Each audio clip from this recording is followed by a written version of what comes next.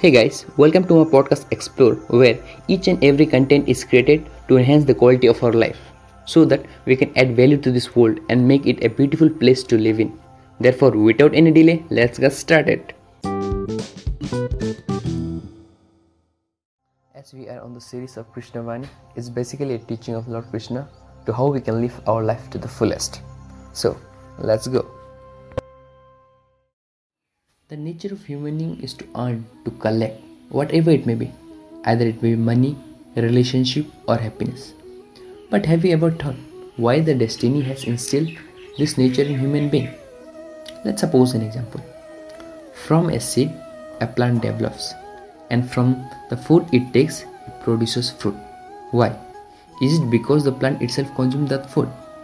No. It is because so that he could share this fruit to other hungry organisms. Now you may ask here, what is the use of what is the benefit of the plants here? Of course there is benefit.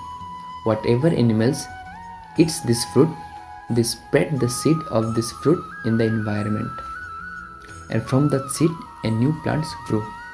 The quality, their sweetness and its species remains forever. So always remember, to become rich, we need to collect each and every second. But to be immortal or to live forever, we have to share each and every piece. Thank you. Jai Shri Radhe Krishna.